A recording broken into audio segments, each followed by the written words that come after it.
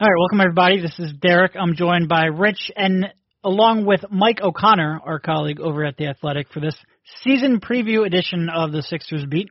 How you doing? Doing great. Feeling good, man. Ready to get it going. This is awkward. We didn't know when a third person should have chimed in there. It was different. We'll have to get used to this. The highlight of the week, obviously that Shake Milton one-on-one performance the other day. Mike, you missed this, and this is probably the most we'll see out of Shake Milton in a long, long time. But if that was any indication, he should be an A-plus cheerleader off the bench when something good happens, because he was fired up after winning one-on-one over Ben Simmons and Robert Covington. But that's about all we'll spend. Go ahead. I'm sorry. The highlight of yesterday's practice, and it was one of the funniest things I've seen in a Sixers practice.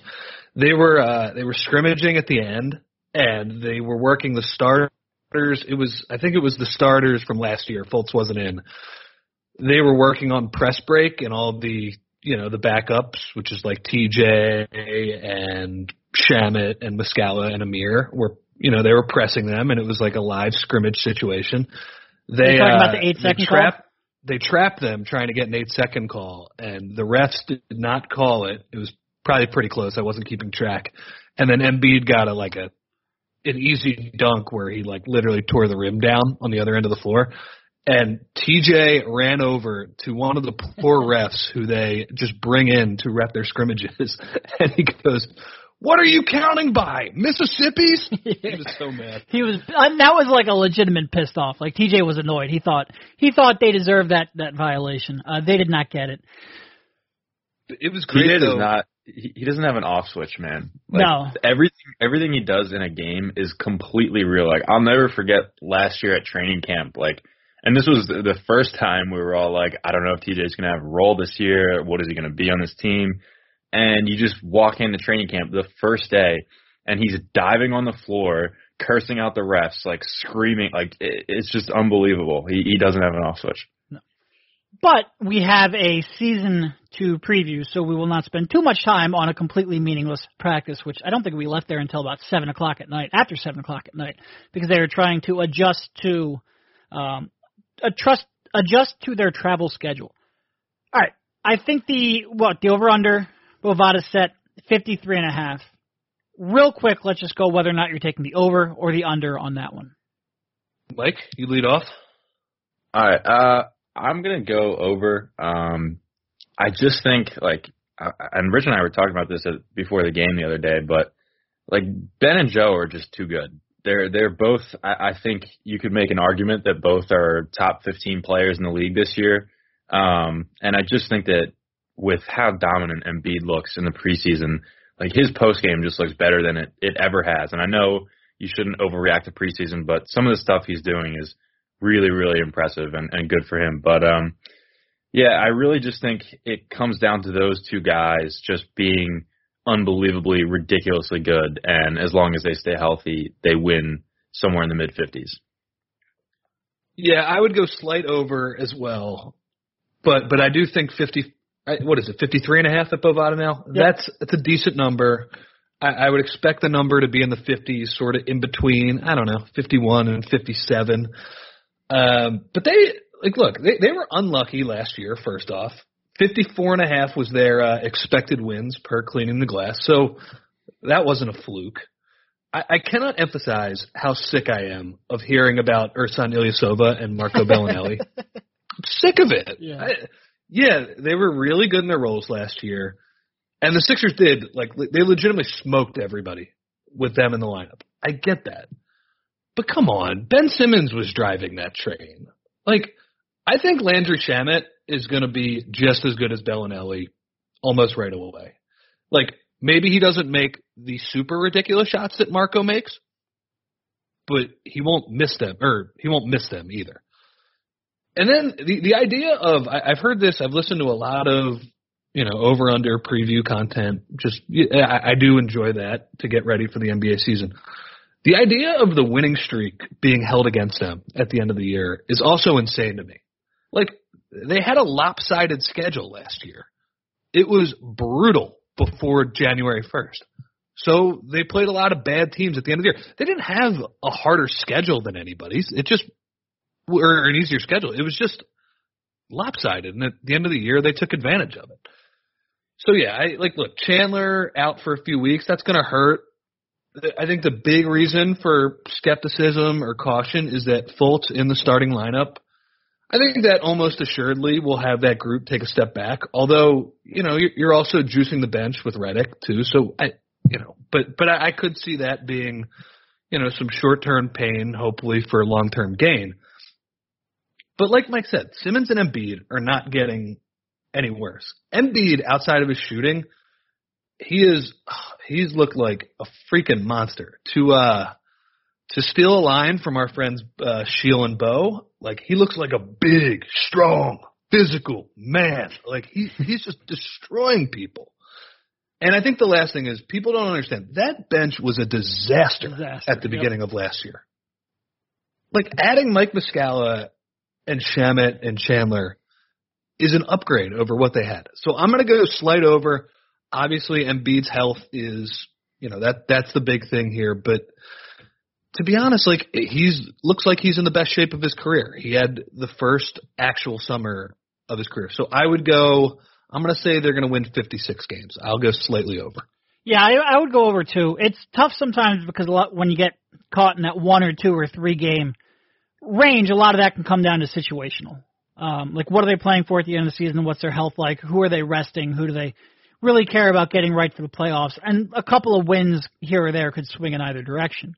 But I think they're a better team than the one that started last year. I think they'll be a better team than the one that finished last year. Maybe not in terms of going on a 16-game winning streak, but like you said, holding that against them, if you would have just sprinkled those 16 games in throughout the season, nobody, and they would have won those same games against those same opponents. Nobody would look at that, side-eyed. Nobody would care. It's just that they all were bunched up at the end. You were looking at that team in mid-January. They had the toughest schedule in the NBA up to that point, and they had an above 500 record. And you said, man, they really have a chance to go on a run. So it was completely predictable what they did. It was, representative of their talent level and the way they played basketball. I agree with you. It shouldn't be held against them. I think if you're going to take the pessimistic view, Markelle in the starting lineup is probably where you're going to go to right away. Because it is a major change. It is a major change to something that worked very well for the team last year. And there's a lot of uncertainty around Markelle Fultz. But I think my argument against that, and I agree, there could be a lot of struggles for Fultz. There could be a little bit of concern that they're breaking up that lineup, although it sounds like Brett is increasingly convinced and sure that he's going to start J.J. Redick in the second half of games. So we're only like Brett will say, we're only talking about a couple minutes a game here. But it's who Markelle is taking those minutes away from. We're talking about, obviously T.J. McConnell, and we all love T.J., but he has his deficiencies as well. You're talking about Timothé Luwawu-Cabarrot and just absolute garbage who wasn't ready to play last season. He's not replacing productive minutes. It's not like anybody was, closing out hard on Tim Cabs out there on the perimeter and spacing the floor. That wasn't happening last year. So that was his Twitter, right? Or maybe his Instagram. I forget what it was. But regardless, nobody was closing out on him and he wasn't generating any space anyway. So yeah, there's going to be a lot of growing pains. I do think that's going to be the case. I think they can overcome that. I think having Embiid and Simmons look like they do, and especially Embiid, like you guys said, his post game so far has been a revelation. And you're only 4 games into a preseason, 2 against the Mavs and 1 against Melbourne United. So you don't want to read too much into it. But the mentality and being in, like Rich said, career best fitness, I think they're going to be a better team. I think their bench is pretty drastically upgraded. Even if you consider Markelle a bench player because he's going to be coming off the bench in the second half, but adding him with,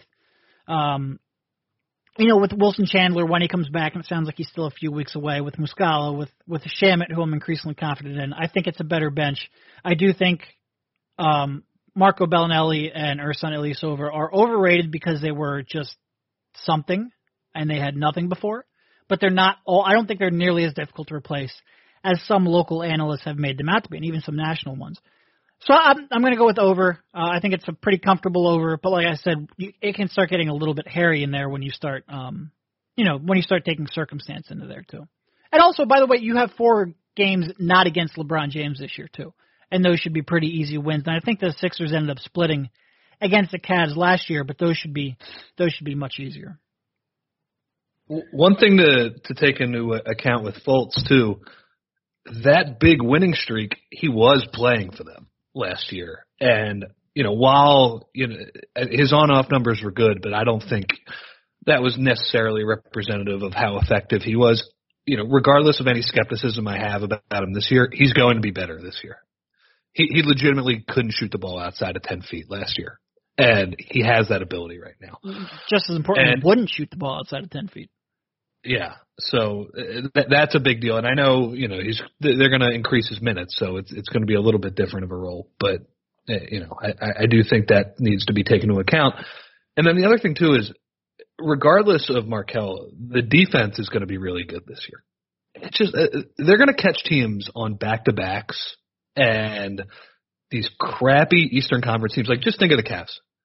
Who the hell on the Cavs is scoring against this team?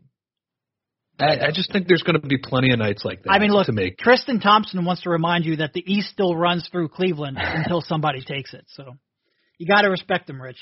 You got to respect them. And I think the East, I think Milwaukee has a chance to be pretty good now that they have a real coach, and they seem to understand that spreading the floor around Giannis is pretty good. They have a chance to be good. But once you get past 4, maybe 5 if you include Indiana, like the East sucks after that. So just a lot of easy wins again. And who knows what will happen with Washington. Like, they could end up playing well, or they could end up blowing up their team, so there could be some more easy games to be had there. If they reach 54 more wins, if the season is a success, what has to happen in your mind?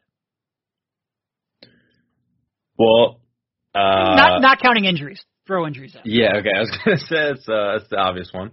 But I would say, like, the defense has to be as dominant as you guys are outlining right now. I think that's probably the biggest thing. Like, there's definitely some uncertainty there. Like, Markelle is a question mark on defense. I know a lot of people have said they're really encouraged about his preseason. I don't know. Like, I think on the ball it's been pretty good. Defending pick and rolls pretty good. But he is super spaced out off the ball, and he does he just messes up some really fundamental stuff. Like, he can't stay with shooters running through off-ball screens. Like, he doesn't stay attached. His footwork is pretty bad getting through those screens. Like, I worry about him replacing someone like Redick, who, Redick obviously isn't a great on-ball defender, but he nails his switches and he knows when to, hit his rotations and stuff like that. Markelle is not doing that right now. And that's going to be a challenge. But, I think this team could easily be the second best defense in the league behind Boston. And I think if that's the case, that is probably the number one thing I would point to and say, like, yeah, they have a really good chance of winning 54 more games if they do that. Totally agree with the off-ball stuff. When you compare Markelle making a simple off-ball switch to Redick, it's night and day. Redick makes it so much cleaner. It's so much easier. He then gets around the screen. God, Markelle let Dennis Smith get like wide open a couple of times in those Chinese games. So I definitely agree with you there. I just think to answer your question, Derek, like, just nothing drastic has to go wrong. The thing is, I think Markelle cannot have a great year and they can still hit the over because Ben and Joe are so good. But what you're looking for, and this is why it's almost beside the point to be talking about the over-under, is that you'd rather win 52 games and have Markelle claiming a real role and like playing like really effective basketball going into the playoffs than 56 and that not being the case. Because he would theoretically give them an added dimension, and that's part of their future. So that's why they're doing it. But, like, it's hard. It's just the defense has to still be good, but if they're healthy, why the hell wouldn't it be good? These guys are gigantic, and Embiid is a monster back there. And not all teams, like Boston, both offensively and defensively, there's been some speculation. Did they give other teams a blueprint on how to play the Sixers? Their personnel is really good. Yep. They can switch everything on defense, and they have Al Horford, who can credibly defend Embiid. We'll see if that's the case this year, but can credibly play Embiid and play center defensively, and that gives them, 5-out lineups. But, yeah, I just think in general, like, as long as the defense stays at the level that we're accustomed to, this is going to be a team that wins in the 50s. No, and I agree. I think that was a great point. 52 wins most years gets you the 3 seed-ish, somewhere in that range. And I would guess this year it's probably going to get you the 3 seed too. I think Boston and Toronto, barring health, will probably eclipse that. So the goal isn't to win 56 games instead of 52. I think that's a pretty important point to make. I guess I would say, looking at the question slightly differently, because the over-under is less interesting to me. If they are going to get to the NBA Finals, I think what has to happen is Joel Embiid has to become much better at reading the defense, both in terms of setting up his teammates and reading the double team, and taking good shots. I think the only one that really stops Joel Embiid right now is Joel Embiid. And that's not just settling for three-pointers. That's some of the drives that he can have, some of the double teams that he can attack where he doesn't need to, some of the cutters and the passes that he misses, some of the reposts that he misses, some of the dribbling out that he doesn't do and he makes his life more difficult. If he really becomes elite at reading what the defense is giving him, reading where the help is coming from, and having the mentality that he doesn't have to attack every time. I still think at times, and I don't think Joel is selfish, but I think sometimes he's still in that mindset where, well, I've only got so much time on the court, or I have to prove myself in this, that he becomes a little too aggressive offensively. And I think if he would be a little more patient, I think he could score easier and cut down on his turnovers. And I think that if you're going to tell me one thing's going to happen where this is going to make it so Boston just simply can't match up for him, they can get by Boston, get the NBA Finals. I think we're going to focus a lot on Markelle because he gives them something that they don't have, and that's true. But I think my focus is going to be on, well, who can become a MVP candidate? And I think Joel improving that aspect of his game while also improving his conditioning is how you get there. So I think that's kind of where my head would go. But they are all the great thing is there's 3 or 4 different things that could happen that could really elevate this team and cut down on some of that talent gap between Boston and the Sixers. Yeah, it's interesting when you shift the discussion to the playoffs because so much changes, right? Like I think that this team still has so many aspects to it that are question marks in the playoffs, especially against Boston. Like, how does Joel defend a 5-out lineup? What is Markelle in a playoff series? Like, how does he look? And Covington as well. Like, how does he respond to, a different environment where it's more one-on-one play on both ends? How does he respond to that? So there are definitely a lot of questions there. But, as we kind of make it specifically about Joel, I think so much of it comes down to his conditioning. Like, we've been, just saying how great his post game has been in the preseason, but the question is if he's going to be able to pull out those moves, those combo moves, in the fourth quarter of a playoff game against Boston when he's played 8 straight minutes and he's had to defend 5 pick and pops with Horford and he's running all over the place. Is he going to be able to, make that turnaround pump fake up and under just as effective as it would have been, if he had just checked into the game? I think so much of it depends on that because as you look at Joel and his questions defending 5-out lineups, what it ultimately boils down to is Joel has to be more effective on offense than he is a liability on defense. Like, it's okay if he's if he has some trouble defending, Al Horford in a pick and pop, but he just has to be able to, at the same time, on the other end, completely abuse him on the block. Basically, just on offense, he has to make up for whatever he's going to lack on defense. And like I said, I think that all comes down to his conditioning. Mental fatigue is something that I think both Embiid and Simmons suffered from in that series last year. And it goes hand in hand with physical fatigue, but like the playoffs are a different animal. You really, the the amount of energy you have to expend guarding a team that stretches the floor is like it's hard. And yeah, I think that Fultz, Fultz did you running really in just NB miss that Dario Saric opportunity there? Come on, Rich. Sorry, man. What do we pay you for? It's hard to guard Al Horford. Here's a question for you guys. Are you surprised that when most national pundits are talking about who's going to get to the finals, it's legitimately just Boston and Toronto? Nobody is taking the Sixers serious as a finals contender. And, don't get me wrong, I would pick Boston and Toronto, assuming we get a healthy Kawhi over the Sixers. But God, with as good as Embiid could be, and as good as Simmons could be too, right? There's a world where they could make the finals, and it's not like so far fetched that you have to acknowledge it at least, right? Yeah. So, I guess full disclosure, we just did a thing for the Athletic NBA of our predictions, and I predicted Boston in the finals. So I'm among that group that I would pick them too, by the way. So, but I think this is where Ben Falk's new predict game is relevant to talk about, because I think, do I think Boston has the best chance to make the NBA Finals? Yeah. But is that a greater than 50-50 chance? Probably not, because, Toronto's going to have a, 20 or 30% chance. The Sixers are going to have a 20% chance.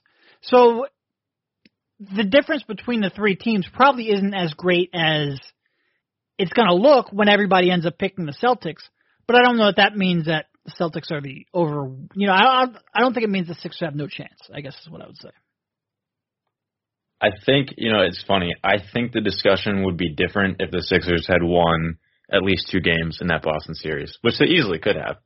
But, it's obviously hard to make a case that a team that beat the Sixers 4-1 without their 2 best players is not going to do the same thing again.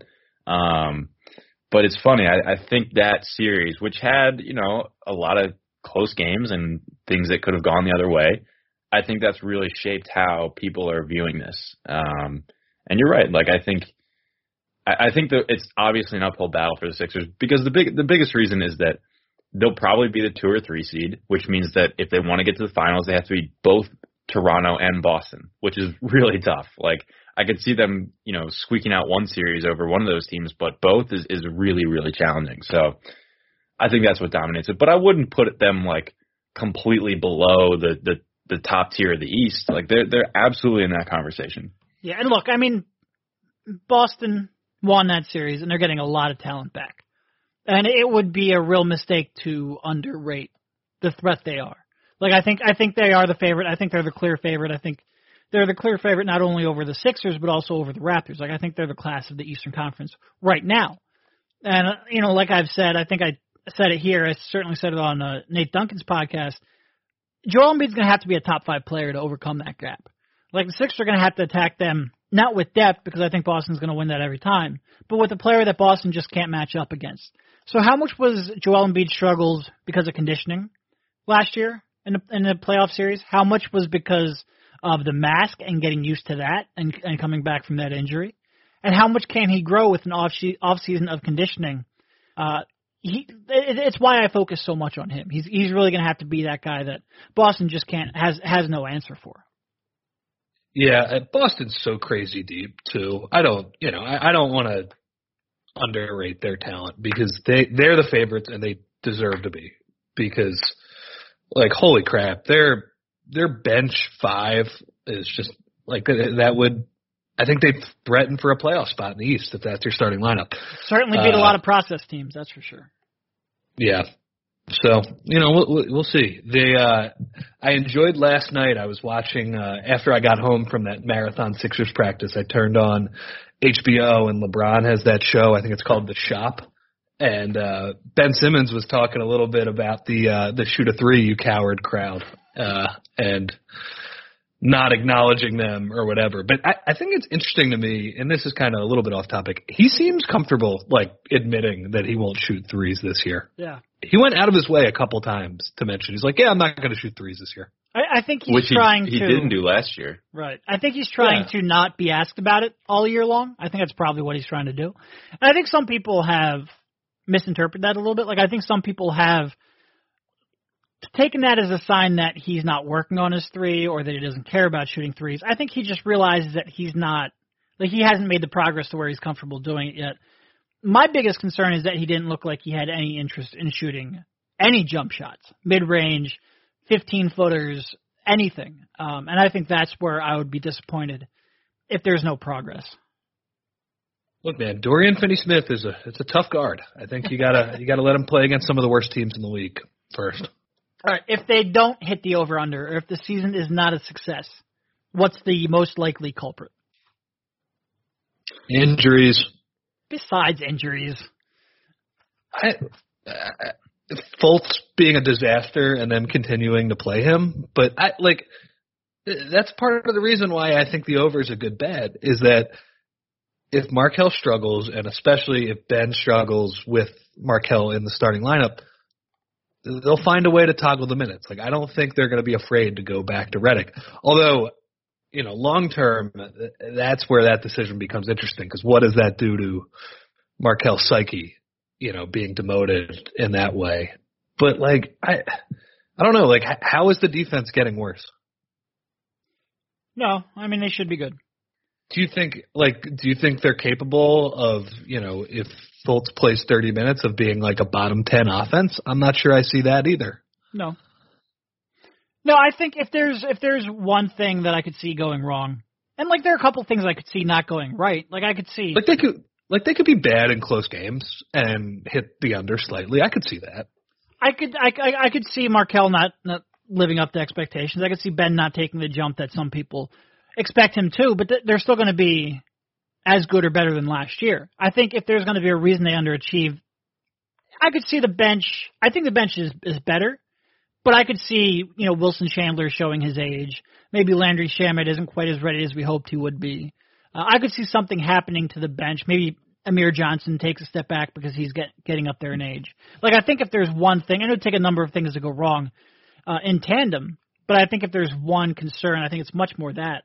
Because, and not discounting injuries, because even if Simmons or Fultz don't take the step that we hope, I still think they're going to be better than last year's team. Which is why I think the over, or at least being a better team, is a pretty comfortable bet. Yeah, I agree, Derek. I think that if it is going to be the under, it's going to have to be due to a lot of different things. You'd have to look at it and say, okay, Markelle has not been a very good NBA player, and they're still playing him. Maybe Dario Saric doesn't shoot the ball as well as he did last year. Maybe Covington has, his streaks. Maybe Redick misses 10 games. All this stuff has to happen for them to hit the under. But like I said in the beginning, I just think Ben and Joe are too good, and that's the main thing that's going to keep them above that threshold. It is funny. Last year at this time, what was the over under was 42?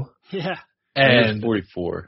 And a lot of people were screaming for the under. And please, guess what? I was one of those people. I was just going to say, please do not go back and listen to last year's season preview, please. I was pounding the drum on, I can't believe a team that is basically never played together is getting this much respect. And God, 1 year of watching Ben and Joe play together has completely changed my mind on this. And now I'm banging the drum for the over. So, I was wrong last year, so maybe we're wrong again this year. I don't know. But to me, it just seems like they've graduated to the point where, this is going to be a good team as long as they don't have the complete year from hell. It's, their baseline is at a certain level that is pretty close to 50 wins.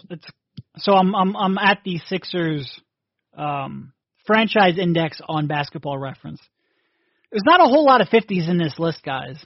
We're talking about last year. We're talking about 2000, 2001, when Mike was 2. And then Thank you. And then we're talking about the Doc and Moses team. That's it. That's all we got. It's almost like Redick was asked about the rivalry this year by the way, he's like, "Is it feel good to be in the Sixers rivalry, like dating back to the '80s?" And he said the same thing you said about Mike there. He was like, "Well, I think when it was at its peak, I was playing with like clay and like banging pots and pans as like a 3-year-old. So I'm not sure I know too much about it." And it's, I mean, when I heard that, I was like, man, the Sixers have just been terrible for so long. Yep, and that's why, I saw Spike tweeting about this, which means it was probably talked about in the latest Ricky, but that's why so many people were willing to sacrifice good for the chance at great. But that's been debated once or twice, so we'll move on. Before we do, though, a quick word from our sponsor, DraftKings.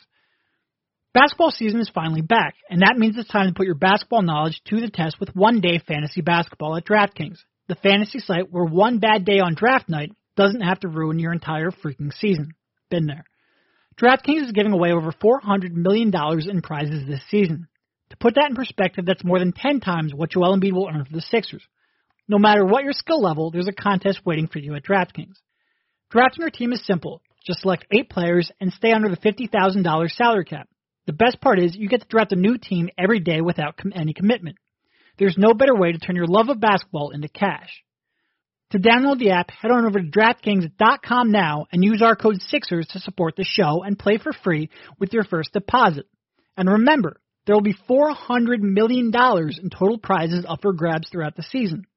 That's code SIXERS to play for free with your first deposit. Only at DraftKings. Minimum $5 deposit required. Eligibility restrictions apply. See DraftKings.com for details. All right, over-unders. We have a whole bunch of over-unders, which we'll try to get through pretty quickly. First one, Joel Embiid. 23.5 points, 10.5 rebounds, 2.1 blocks, and 67.5 games played. Give me the under on blocks. That's my hot take. He had, I think, 2.3 his rookie year and like 1.5 last year. I don't know. I don't mean for this to be a disparaging take, but I think the best defense we'll ever see Embiid play was his rookie year. And, like, that's not to say that he wasn't a Defensive Player of the Year candidate last year, but his rookie year, he was one of the most dominant defensive players I've ever seen. And last year, he was just, like, normally great. Like, very, very good, great, but not, like, generationally great like his rookie year. So I'm going to take the under on blocks. The rest, I'm not sure. See, I think a lot of blocks is very dependent on what's going on around him and what the scheme is. Like, he might be under on blocks, and it doesn't mean he's not protecting the rim as well. I think if you look at his rim protection numbers last year, they were still elite. So I'm not, like, he might go, I'd probably take the under on blocks too. I probably wouldn't bet the line, if I'm being honest. But 2.1 blocks in today's NBA, like, there just aren't many people who do that anymore because it's so perimeter oriented. But I think the points and the rebounds surprised me. Like, the rebounds are under last year. He averaged 11 a game last year. And points are only like a half a point more per game. And when I look at him play this year, I expect him to beat that over on points pretty easily. And it's not like I expect anyone else to really take a much bigger role. Like, Covington's not going to get a bigger offensive role. Redick's going to be Redick. Might be a little less of a role if he's coming off the bench and playing fewer minutes. Ben Simmons, I think, will be better, but I don't think it's going to be like, if he was at 16 a game last year, I don't expect him in the 20s this year. So I'm not sure where they're expecting. I think if Embiid's playing 30-plus minutes a night, and at this point, like, he's under no restrictions, and if he's in the kind of shape that he looks like he is, I think the over on the points and the over on the rebounds are pretty easy. I think the bets I would probably just not bet on. Or the blocks I would just not bet on. Mike's point about his rookie year, to me, was a function of he played 31 games, and he played 25 minutes per game, and his fouls were like crazy. He was fouling the crap out of people, but he was just totally like shot out of a cannon. And I think that was a product of, not being able to play for 2 years, and he was just so excited, and he was, he still obviously throws his body around too much. Like that play against Melbourne was horrifying at the end of the half, where he jumped to block a shot he had no shot at, and almost killed a guy. Honestly, if we're being, I mean, that guy did leave the game, right? I think he left the game. Yeah, I think he was okay, but he did leave the game. I hope he's all right, because that seemed painful for both parties.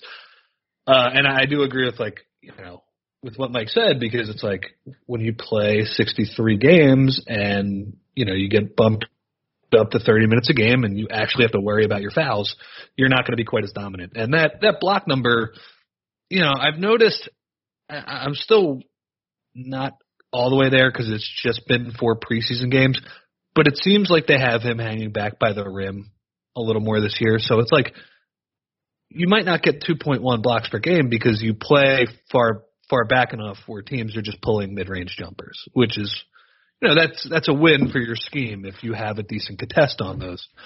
I thought it was interesting. I think it was Glenn Macnow and Marshall Harris on Twitter. They have a bet on Embiid's point total, and Glenn had the under. Marshall took the over on 28.5 points per game for Embiid. Wow. Which I think is crazy. That's a lot. That's optimistic. But I would take the happy medium of the over between 23.5 and 28.5. That's like, man, 28.5. That's like Shaq numbers. Yeah. I think if I were to look at this, I'd go over on points. That's the one I'm the most confident about. I'd also go over on rebounds, probably under on blocks too. But the points are the one, despite the fact that I'm not as bullish as Marshall is, of the over 28.5. Because if he scores 29 points per game and plays 70 games this year, like he's going to be in the top 5 for MVP voting. Yeah, that's just the way that's going to work. Because the Sixers are going to be good if he plays 70 games too. But yeah, the points are probably the thing I'm most confident about. That's going to be an over. So these foul numbers from his rookie year: 6.9 personal fouls per 100 possessions as a rookie. That's insane. He cut that down to 5.3 last year, which is still really not great. But he's at least headed in the right direction. 4.7 blocks per 100 down to 2.8. So certainly cut down on the blocks. To be honest, watching it, I thought the biggest takeaway was that the perimeter, as a rookie, he moved his feet on the perimeter better than any 7'2", 280-pound guy had any right to do. And I thought if there was one place he took a step back and it was there, much more than rim protection. I thought the rim protection was largely a product of scheme and just not being challenged as much, and like Rich said, being a little more under control in terms of going for a foul. Increases rebounds from 15.1 per 100 to 17.4, so that's good. Turnovers, again, an improvement, but an improvement from a historical rate. So, yeah, I think points, rebounds, like Rich, easiest over is the points. Let's go to games, 67.5. Played 63 last year, and that was after his eye socket got obliterated by Markelle Fultz. Elbow. Or shoulder, I mean. I guess it's impossible to guess this one. I'll say this. I think he's not going to sit back-to-backs. I think he's done with that. And so if that's the case, as long as he doesn't get a major injury, I think he will play. I think they will let him play over 67.5 games. Yeah, I would take the over, but I'm pretty nervous about it. But it's funny, every injury he's had since he started playing, since his rookie year, has been an acute injury. Against the Trailblazers, his rookie year, he came down bad on his knee and tore his meniscus. Last year, he took a shoulder to the cheekbone and shattered it. So it's not like he has displayed that he's extremely fragile. He's not getting stress fractures or that type of stuff. So I think he's headed in the right direction in that sense. I'm going to take the over, but I'm very, very cautious about it. If it's going to be the over, if I were just gambling and betting on this, I'd have to go under. Just seems more likely. But yeah, I agree with what Mike said. He would have played over, or how many he played last year, Derek? 63? Yeah, I think he was, so he was on pace for over. So he was on pace for the over, and, he's moving better. He's not moving better, because it's like Mike said, his rookie year, he was shot out of a cannon, but he looks healthier than he's been since he started playing for the Sixers. So Yeah, like he's not going to sit out some back-to-backs. I would imagine he'll tweak an ankle at some point during the season, and it might be like they might say, all right, we're playing 3 times over the next week and a half. Like, take those games off. All right, so off bookmark this 39 minutes into this season preview podcast. If he tweaks an ankle, you can all blame Rich. That's going to happen at some point. I mean, he's a big, strong, physical man. That's what happens. But yeah, I think it'll probably be, in between like 60 and 72. But I would probably say under on that. I think the distinction I'll make, because predicting injury is impossible, especially with a human being of this size. But I think the difference is last year at this time we felt like he probably wouldn't play 70 games by design. Like they probably didn't want him playing 70 games, and I think he throughout the season convinced them that he's okay for back-to-backs, and maybe that changed. This year, I don't think they're going in with that kind of mindset. So I think that's a big distinction that I would make. So barring an injury, I expect him to play over 68 games. The question is whether he'll get injured. And I have no idea. I have absolutely no idea. All right, Ben Simmons. Or actually, let's not do all of the ones that people really care about first so that nobody shuts off this podcast 40 minutes into it. J.J. Redick, 15.5 points, 41.5% from 3. Could he score more with the bench roll? So I guess the biggest question I have is, what does that do to his minutes? Like, I think it'll knock it down a little bit. What are the odds he plays under 27 minutes? I'd be surprised. I think he'll play at least 28. Yeah, when I say knock it down, I was thinking, I think he played 30 last year. I was thinking 1 or 2 minutes. Okay. So the only way I see him getting under on the points, because he averaged like 17 last year, I think it was. The way I see him, because there would be 2 ways. One would be if his body, if Father Time catches up with him. And I don't think we're at that stage. Like I think from what we've seen in the preseason, he's moving well. He looks like J.J. Redick still, despite the fact that he'll be 34 this year, I think, or is 34 already. I forget exactly when. Yeah, he's 34 already. So I don't think that's going to be the cause. The cause would be if Markelle Fultz plays better than expected and takes more of those minutes, takes more of those shots. And if J.J. Redick takes the under on 15.5 points because of that, I'll happily take it in a second. But I think 15.5 is a low bar to set because, like you said, I don't expect him to play more than 1 or 2 minutes less than he did last year. So I would take the over.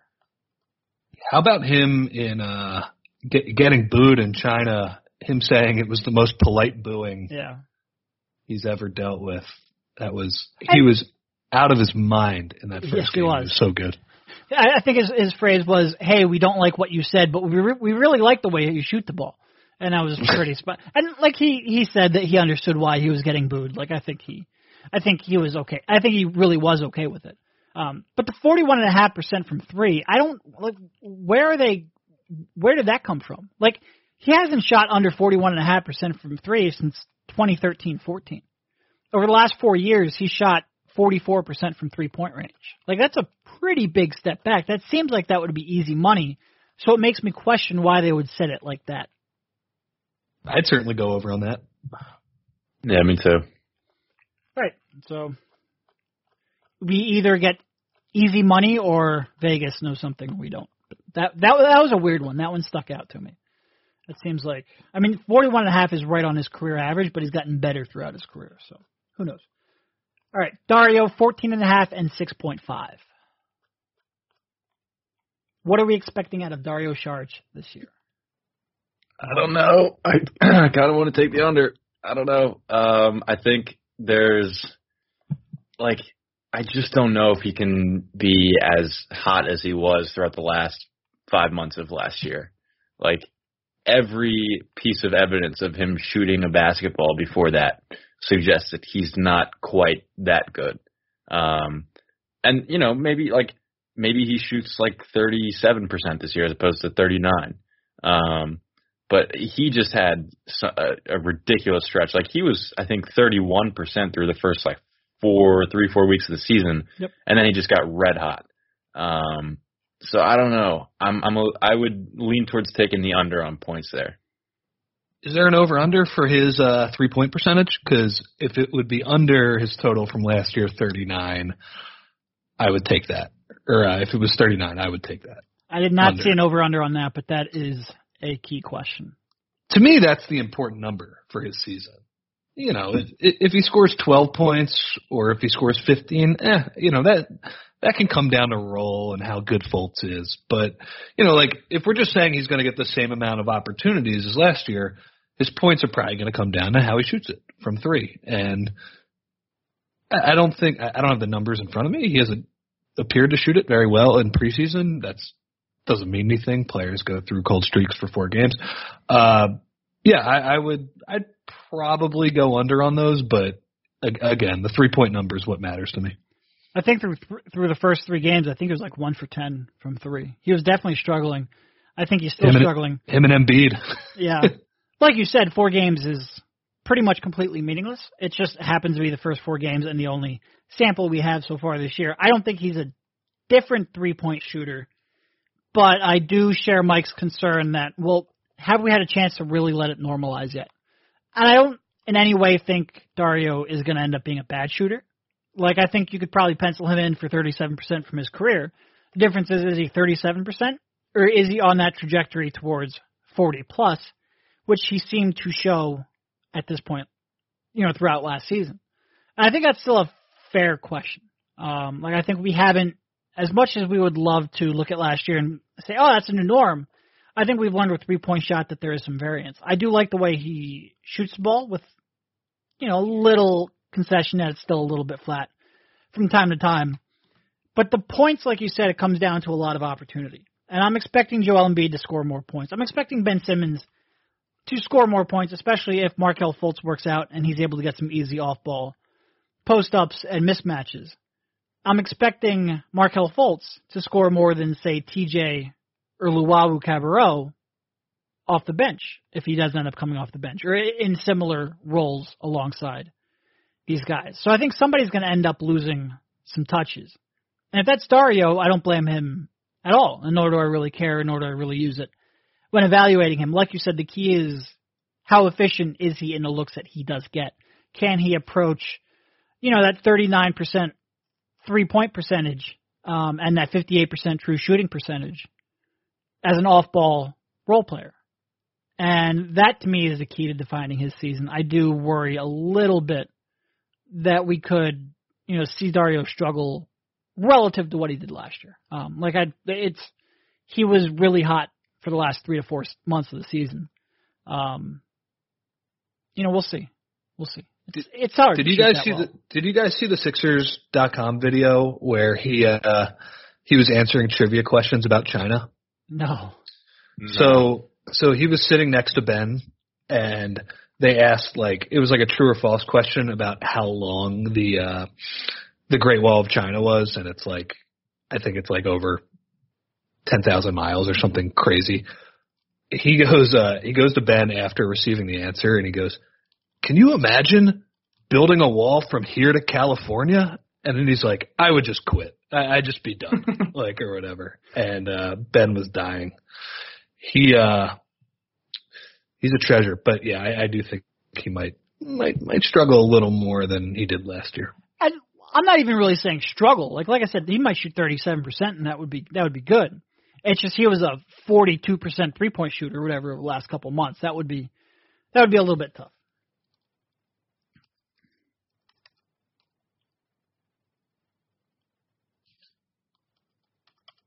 Yeah, about 13,000 miles. Huh.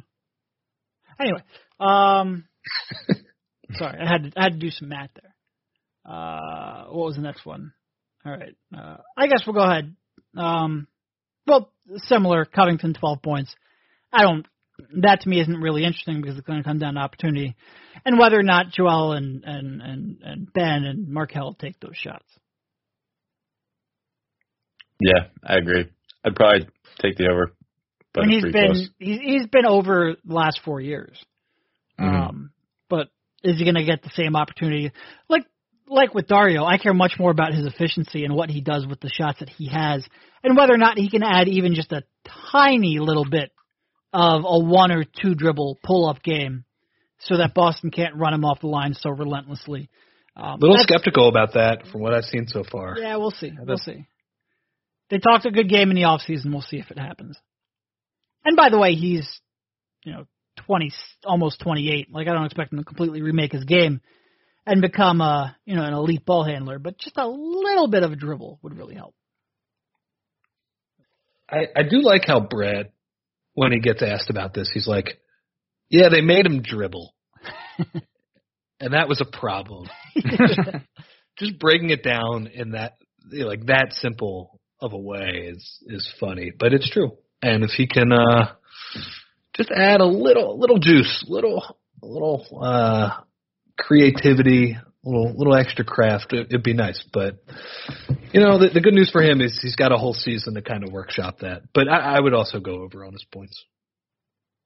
All right, can we get to the big one? I'm sorry, I'm still reading about the Great Wall of China. There's some discrepancy. Okay. It doesn't matter. Okay, moving on. You guys want Ben or Markelle first? Well, let's go with Ben because I feel like we're going to argue about Markelle the most. So Ben Simmons, 15, 8, and 8, and 12.5 triple-doubles. They realized their mistake from last year when they gave the over-under of 0.5 triple-doubles, which was the easiest money, and I don't bet on sports, and it probably can't bet on – I don't even know if you can bet on the team that you cover ethically. But by God, that was an easy bet. They have corrected their mistake. So 15 points, 8 rebounds, 8 assists, 12.5 triple-doubles. How many triple-doubles did he have last year? I think I don't know. It was double digits, I think, but I don't remember. Yeah. There will be a season in the future when Simmons will threaten. And it's going to suck because I hated the Russell Westbrook narrative on this because I don't think getting a triple-double mattered. It's kind of how you get the triple-double. There will be a season where he threatens the triple-double every, averaging it. I think the one where I'd go over especially is points here. I just think he's going to get like 17 points a game or something like that.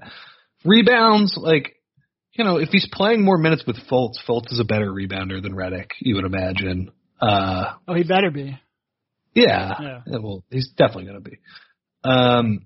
To me, that's the one that stands out. Like the other ones,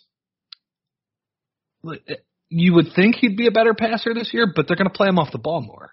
At least that's the plan, right? Yep.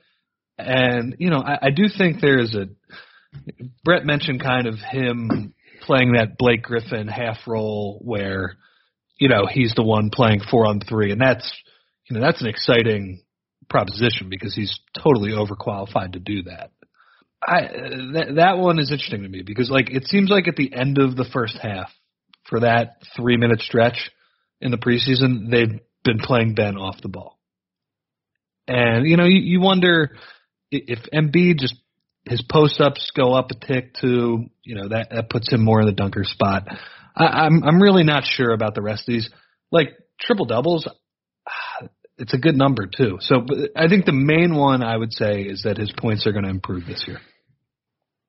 Yeah, I totally see what you're saying. Being off the ball, when he's just in the dunker spot, he's going to probably pick up more points than he did last year, but that probably also cuts down his assists. And if we agree that, if Ben is playing heavy minutes with Fultz, Embiid, Covington, and Saric, there's not that many rebounds up for grabs. I'd be surprised if he averages more than 8 rebounds. So yeah, I think I'm with Rich. I would probably go over on points and just under on the other two, and probably under on the trip dubs as well. He could play better basketball with those numbers too than last year if he finds a way to be more efficient doing it. No, so 12 triple doubles last year, 12. All right, then I'm definitely going under on that. So I certainly agree with the points. I think playing off ball will be a good way to get him some easy looks. I think he should get to the free throw line more, especially playing off ball and with the new points of emphasis in off ball movement. Assists are going to come down to Markelle. And similar to Redick, if he gets fewer than 8 assists, I think it probably means Markelle has had a pretty good year. And not only that he started the year in the rotation and playing big minutes with Ben, but that he ended the year in the rotation and playing big minutes with Ben. So if he goes under there, I think it's going to be situational, and I think that's going to be an outcome I'm very happy with. similar to assists, rebounds, if Joel Embiid just dominates the glass and Markelle comes in and he's rebounding more, like you said, than Redick or even TJ in that role, then that's going to impact Ben. It's not going to be, I think the Sixers are real intent on letting Markelle push the ball too. So I think they're going to ask him to crash the glass and help in transition. So I think rebounds are probably the one I'm most skeptical of. Points are the one I'm most confident in. And assists I probably just wouldn't bet. Because I could certainly see him just taking such a leap that even if he has the ball less, he can increase his assist total. Triple doubles, I think I would probably go over the triple doubles. Because if he's a more consistent scorer, and I think assists are the hardest one to get, so I'm not too concerned. It's a good number. I probably just wouldn't bet it. He's been posting up like a madman. He has in preseason too. And I think there's been two key takeaways this preseason. One, he has some ability off the ball, and I think we're seeing that. And I think they're smart in how they try to get him into those mismatches and draw that contact. And two, he's still just not taking even mid-range jump shots, and that's disappointing. So you have one encouraging sign and one disappointing sign. But we're also, 4 games in. I do think his free throws look better, and if he's more confident in that, then he might continue to seek out contact. And that's probably my biggest concern, is that not only does he not take mid-range shots, but if he goes through a struggle where he's not making his foul shots, does he then not seek out those trips to the free throw line? So they ran it once in the preseason. The play I want to see more is when he is at he's at the 4, but he's the top big and the one, and Embiid's at the elbow. And almost always when they pass that top big, they throw it to the big at the elbow. When they run just like a sneak pick and roll there with those two, I think that could just be frightening. And I'd like to see that more because it's a more normal pick and roll than the snug ones they've been running. Totally agree. It always catches the defense off guard because they're always expecting that pass. Yep. Yeah. So. All right. It's a minor thing. But here we go. Markelle Fultz, 10.5 points, 4.5 assists. And the key one, 44.5 3-pointers made, which credit to Mike. We were discussing this about a week before the odds came out, and I think you had exactly 44 or 45. So props to you. Prop bets. I said 45. I'm very impressed with myself that I got that exactly on the number of the over-under. So we'll be very impressed if you get this right when the season is all said and done. Where are you going? I'm going under. On what? On made threes. I'm not particularly confident in his form, in his willingness. If the preseason is any indication, I think there will be games where he comes out and he's looking for a shot, and then there will be 2 or 3 games where he's actively avoiding them. I just think it's going to come and go, and I don't particularly trust that form to hit at a decent percentage. So if he's taking something even if he's taking 2 a game and he's making 29 or 30%, I think that is going to end up being less than 45. So, maybe I'm lower than most people on his shot. I don't trust the form from a catch and shoot standpoint. If you just look at it objectively and you completely forget that he was ever a good shooter from out there, the form looks a little bit like DeLon Wright. It's not good. It's not good at all. So I'm going under. And points, I would probably go under as well, but just barely. I think he'll find some ways to score. I don't think he'll be completely helpless from that standpoint. But, at the end of the day, I just wrote his preview, and I went back and watched a little bit of him from Washington, and it's just you're reminded that he was just a walking bucket back then. And he would take shots, insanely high difficulty shots from tight windows, guys draped all over him, and nail it over them with his high release. and it's just not that at all. Like, he doesn't have that at all. Right now, like, you're happy if he shoots when he's wide open. And back then it was like, guys draped all over him, no problem. He's going to launch it. It's a completely different player. And that's what I tried to stress in his preview, is that it's completely different. Would you say that it is completely different? Have I said that? Did I say that once or twice? But, yeah. I'm going under on points. Assists, I'm really not sure.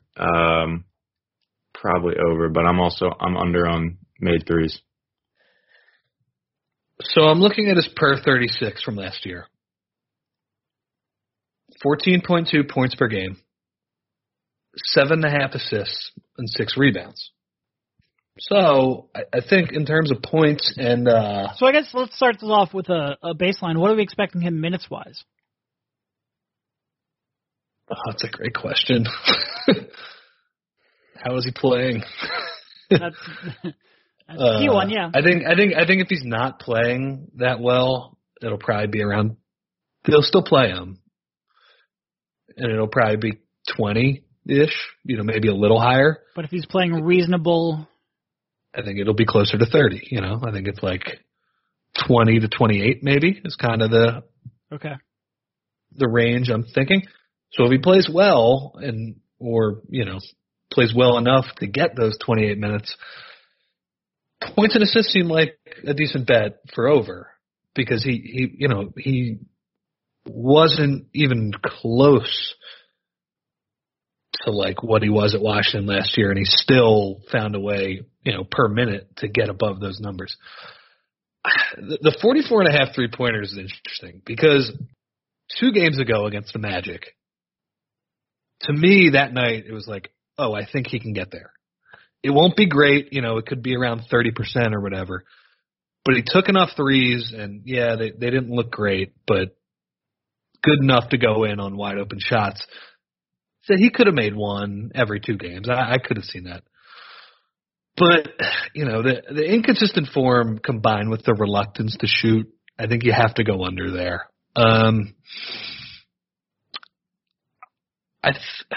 Points and assists assists over. That's the one that I think is going to get there. I think he's going to find a way, regardless if the spacing is cramped, he will find a way to get 5 assists per game at least. Points is kind of that's the one I'm not as confident about. So I'll say the best bets for me are the under on the 3-pointers made, and I'll go over on assists. So if you look at his per minute stats from last year and project them at 25 minutes per game, he would have had 9.9 points and 5.3 assists. Now, regardless of any skepticism I have over whether he's ready, I expect him to, and that was projected out to 25 minutes. I don't remember if I said that. And as much skepticism as I have, I expect him to be better than he was last year, certainly scoring the ball. So the 10.5 points seems, as long as he's playing well enough to, earn 25 minutes per game, that seems pretty easy. And the assists, I think he came out and he probably took care of the ball better than expected, but I don't think he got 3.8 assists and he didn't, he did that really without attacking. So if he is confident enough where he's driving, he's going to have the ball in his hand. I think the assists are even easier, an even easier bet than the points. The one that I think we all agree on is the most interesting are the 3-pointers made. Now, if he takes 2 per game, plays all 82 games, and makes them at a 30% clip, that's 49 on the season. I think it's very few players play 82 games. And if you're going to tell me, he averaged 5 attempts per game at Washington from 3. And I think, as Mike said, I'm not sure if he said this, but I think Mike said that it's not the same. We're not talking about the same thing. But not only did he make those, 2.1 threes per game at a 41% clip at Washington, he shot like 46% on 2-point jump shots. And they were ridiculously tough jump shots. So that we're sitting here talking about whether or not he's going to take 2 per game, it does kind of underscore what we're, how unexpected this was, to go back to Mike's point that he made 8 times. It's different. It's different. Did we say that? Yeah, it's different. 2 per game seems like a lot to me right now. And it's so hard to say. It's hard to say because we have one game that was great. And by great, we mean he took 3 real legitimate 3-point attempts. And then the other games they weren't great. So if we're talking about averaging 2 attempts per game, I'm just not 100%. I certainly wouldn't bet this. And I could see more scenarios playing out where the under comes into play than the over. That being said, if you're wondering what Vegas is looking at, they could be baking in some improvement throughout the season, both in his confidence and in his form. So is there a path where he gets over 44.5 3-point? Absolutely. But I think I see more paths where he goes under that. That's the interesting thing is the improvement aspect of it. Like, when you think about where he was a year ago, like, if the difference between him now and 6 months ago is the same difference between him now and him 6 months from now, that's really good. Like, he'd be on a good path. Yeah. I mean, it's just like, who knows what'll happen in the next 6 months. But, I think we all are guilty of kind of viewing this moment right now as like the final version of him in some way or another. But, I think you do have to allow for the possibility of some improvement. Like I said, him now and him a year ago is very different. He's gotten a lot better. He actually has a functional jump shot that he can use. He can shoot. And if that rate of improvement continues, that's encouraging. But it's just who knows what will happen. I think this is the most hot-button topic in Sixers land. And, fans want to support players on their team. I get that. Fans, it's much more fun to have a positive outlook. But I think anybody who thinks they're confident in what they're going to get, good or bad, like if you're going to tell me Markelle Fultz sucks this year, I'm going to say you're being ridiculous. If you're going to say you have no concern over Markelle Fultz, I'm going to say you're probably being ridiculous. Like, I think certainty right now is you're fooling yourself. And fans can kind of be in a position where they can do that. I think we as analysts and as prognosticators, I think you have to kind of take both sides into account. And it's silly to think that what's going to play out. It really is. It's the ultimate. And somebody got on me on Nate Duncan's podcast because I was hedging, and it's like, that's what uncertainty is. Like, it's. I'm not going to project a false sense of confidence or a false sense of negativity. I think both of them we can get trapped into as media and fans. I don't think either serves you well. I just don't know, and I think that's the only real way to take it. It's okay to say I don't know. I have no fucking idea. No idea. Not at all. Well, I'm dead certain that he's Evan Turner. Oh, God. No, I'm just kidding.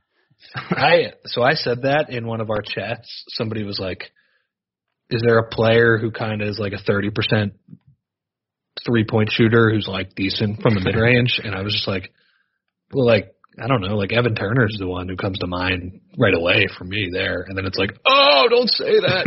the problem is a couple times too. Well, Spike threw it out on his podcast as well. The problem is in Sixers land, you either believe he's Evan Turner or you believe he's Dwayne Wade.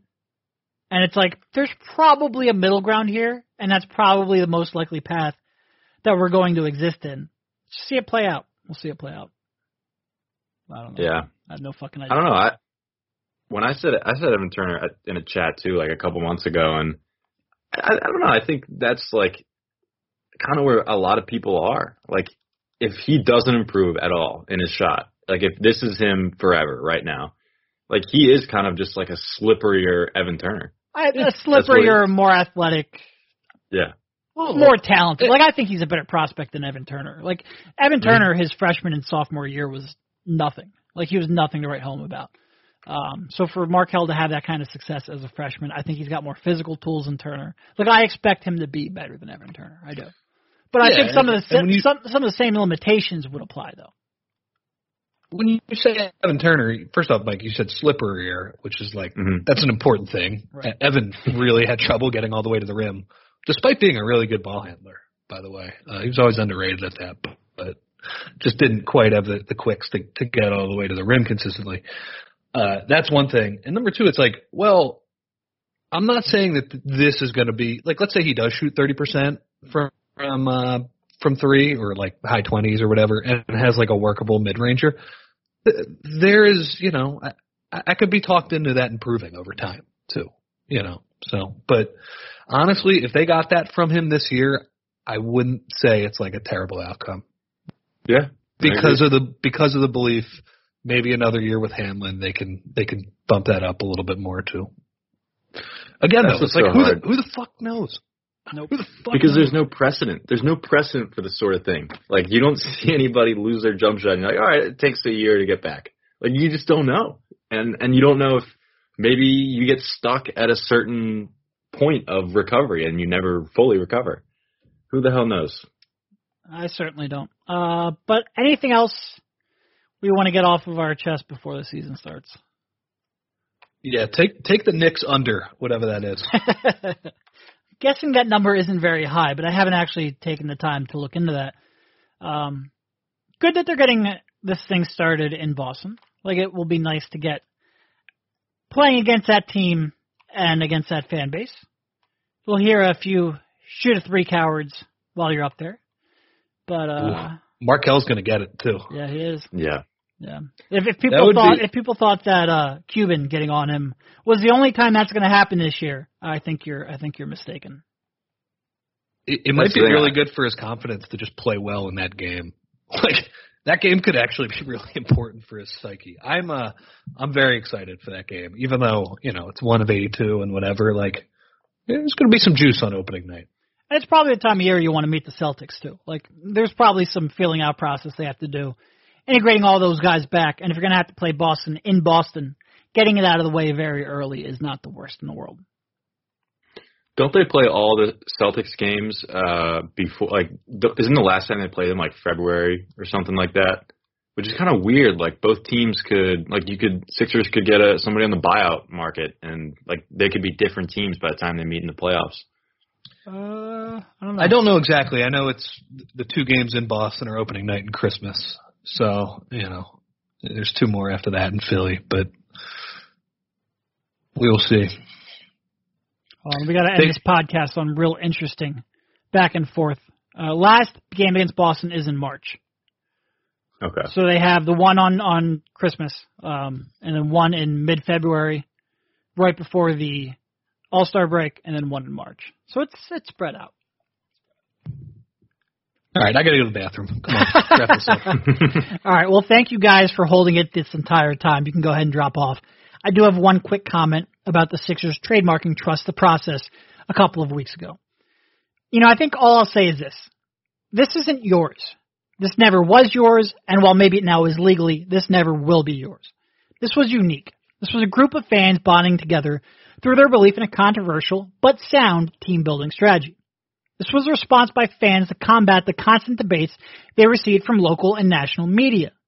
This was a belief that they'd be willing to sacrifice good for the chance at something they've never had before. This happened organically. And I get that you want to swoop in and make money off the movement you really had nothing to do with popularizing, but let's be real, we all know it's disingenuous. This is not something you believe in. People will argue that with Brian gone, the organization can now trust the process and embrace their past, but that's not true. The team's desire to separate itself from the rebuild goes well above and beyond Brian. And I'm not just talking about what we know on background, although that certainly supports that conclusion, but even just going off of public statements. The owner called the rebuild a quote-unquote science experiment just a couple of months ago. The CEO came up with the Process to Progress hashtag, which he used publicly on Twitter, not to mention what happened in spring 2016. So trademark it, capitalize on it, but this will always be about the fans. And if Scott or Josh would like to debate me on that, you know I'm writing a book about the rebuild. You know I'm willing to get your side of the story. Sit down and tell me why I'm wrong. But I have my doubts over whether or not the team really wants to embrace that period of the rebuild. Instead, what they'd like to do is profit off of it, which you are legally allowed to do. But again, we all know this movement was about the fans, and you can never take that away from them. And with that, off to Boston.